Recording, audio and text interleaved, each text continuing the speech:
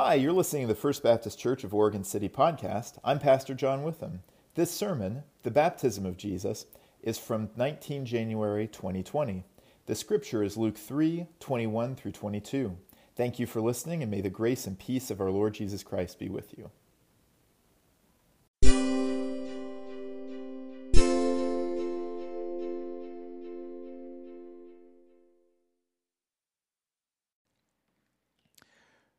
As Baptists, we believe in baptism by immersion, that when you decide that you are going to follow Jesus, when you proclaim Jesus as the Lord of your life, as the Savior of your life, that you are going to be baptized by full immersion unless there's some reason that you cannot, in which case we make exceptions. My sister Mary was dry cleaned. She can tell you the story later. And as Baptists, we believe that we put you under the water, and it is symbolic of death, dying to our old ways, and rising in life to new life in Jesus. And we are very much defined by, or at least named by, our feelings towards watery immersion. But I'm going to confess something to you this morning. It's my heresy as a Baptist.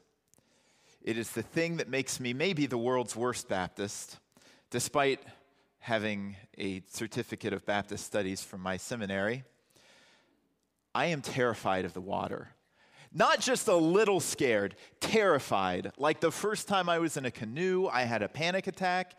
We had to sit there for like 5 minutes at the dock while this poor dock worker, the guy who goes and gets the canoe and brings it out and puts it in the water, he's there going, is this guy okay? I mean, here's a grown man who is on the verge of tears in a canoe, just trembling.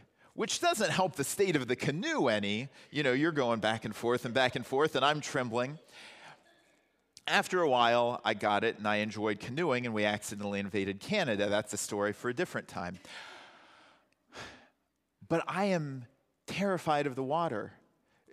Putting my face in the water, going under the water. I mean, yeah, I'll get in a swimming pool or something and splash around a little bit if I have to, I guess.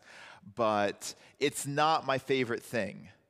I am not remotely aquatic.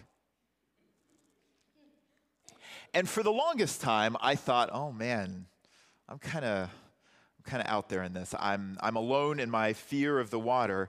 But then I started reading Scripture. And I'm very much not alone in my fear of the water.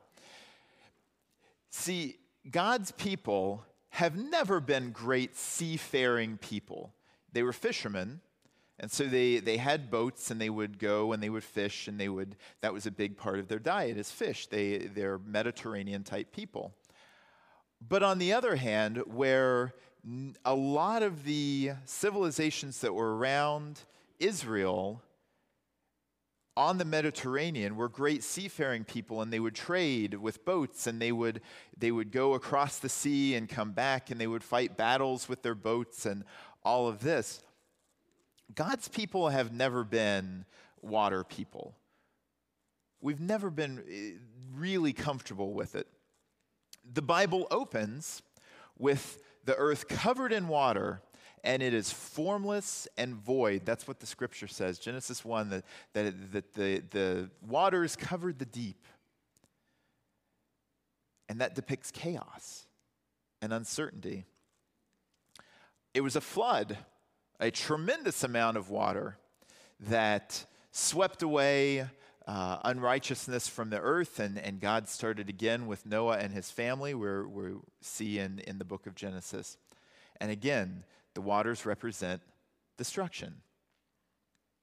There is a great beast depicted in the book of Job, Leviathan, who lives in the water, and only God himself can contain Leviathan. The water bore threats. And when God's people were being led from Egypt, they wind up at the Red Sea, and they don't know what they're going to do Because they've not got boats. It represents a challenge. Later on, God's people would go into the land that God had promised them, and they were told to cross the Jordan River, and they get up to its banks, and the water was overflowing. It was flooding its banks. It represented one last hurdle in a long journey. So here we've got Jesus. And so much is said in these two little verses. It's a very small part of Scripture. We've jumped over John the Baptist. I'm going to come back to John the Baptist sometime, I promise, being a man named John who is also a Baptist. I can sympathize. But we have jumped over John and we've gone straight to Jesus' baptism because we're talking about how we grow in Christ as we're watching Jesus grow. Jesus does not need this baptism. John's baptism was for repentance. It was for acknowledgement that our relationship with God is not right and that something needs to be fixed. And it was to recognize that and put off that old way and be reborn into a new way. Jesus didn't need this. He'd never done anything wrong. So why does he show up for baptism? Why does he enter these waters? Well, if you kind of look at that, and then you see that when Jesus comes out of the water, God blesses him. God anoints him for the task that is to come. That's the other big thing that's happening here. It is a tremendous moment in the life of Jesus, but it defines Jesus' life.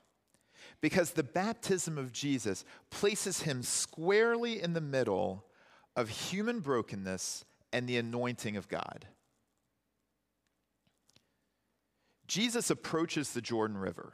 And I have it on good authority that if you go down into the Jordan River, it is a murky, muddy, miry river that is not particularly pleasant to walk through. The Willamette, it is not. But Jesus approaches this river.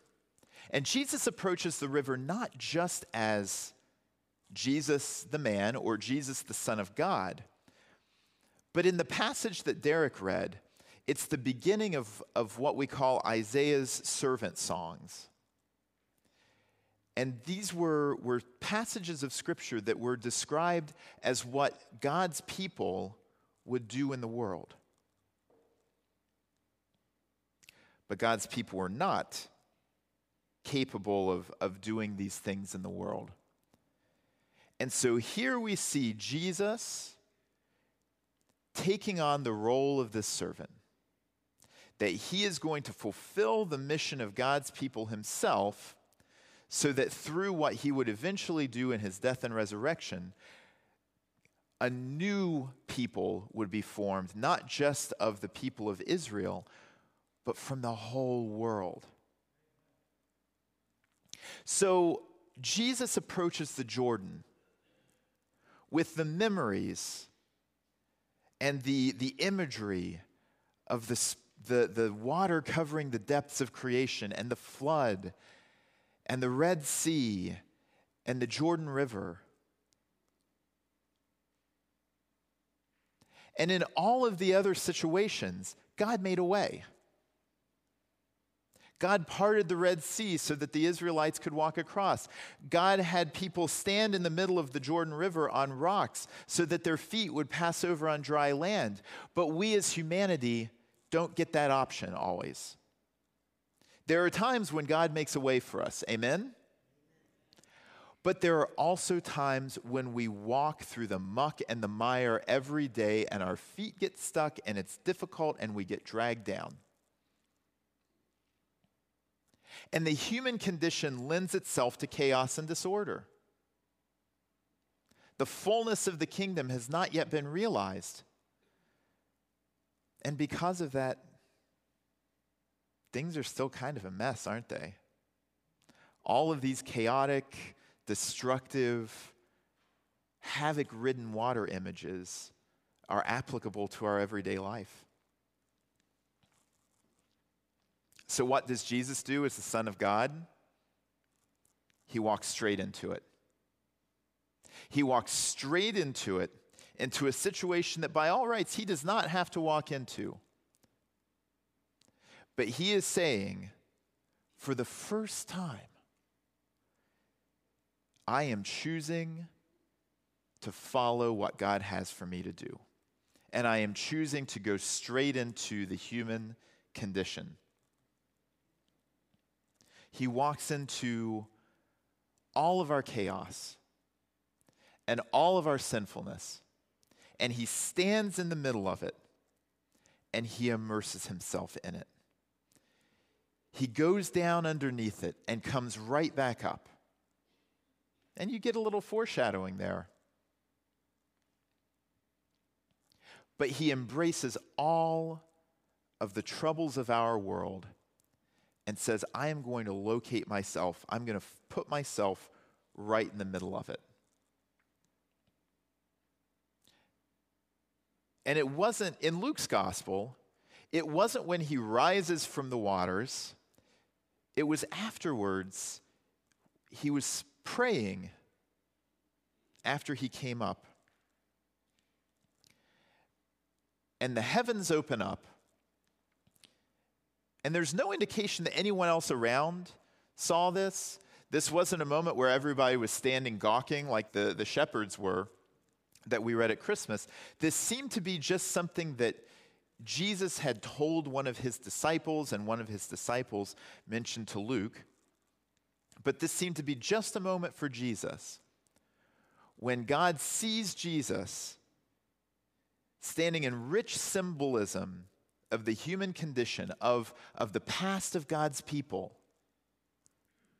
and says, this is my son who is dearly loved, and you bring me great joy.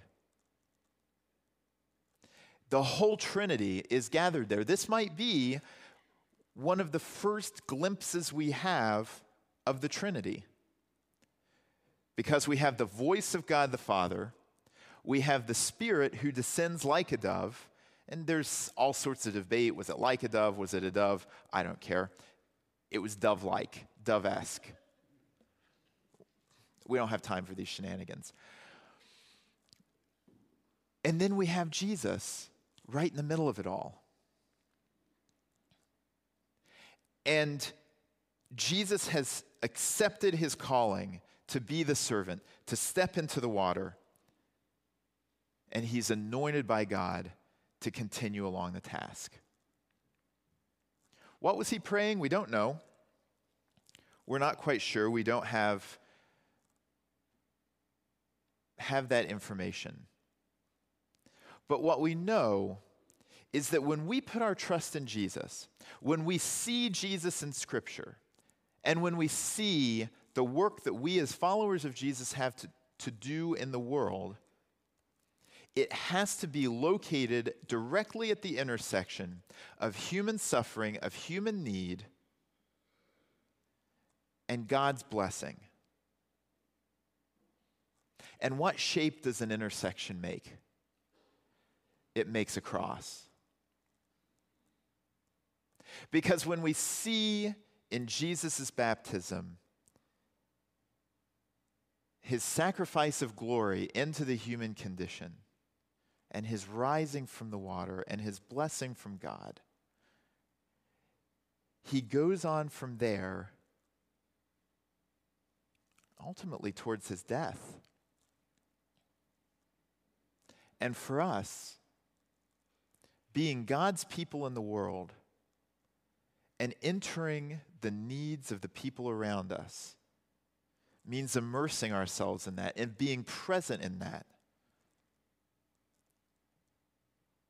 But going with God's anointing with God's blessing, that we're capable and equipped for the task at hand, that God will guide us through these waters with the world around us,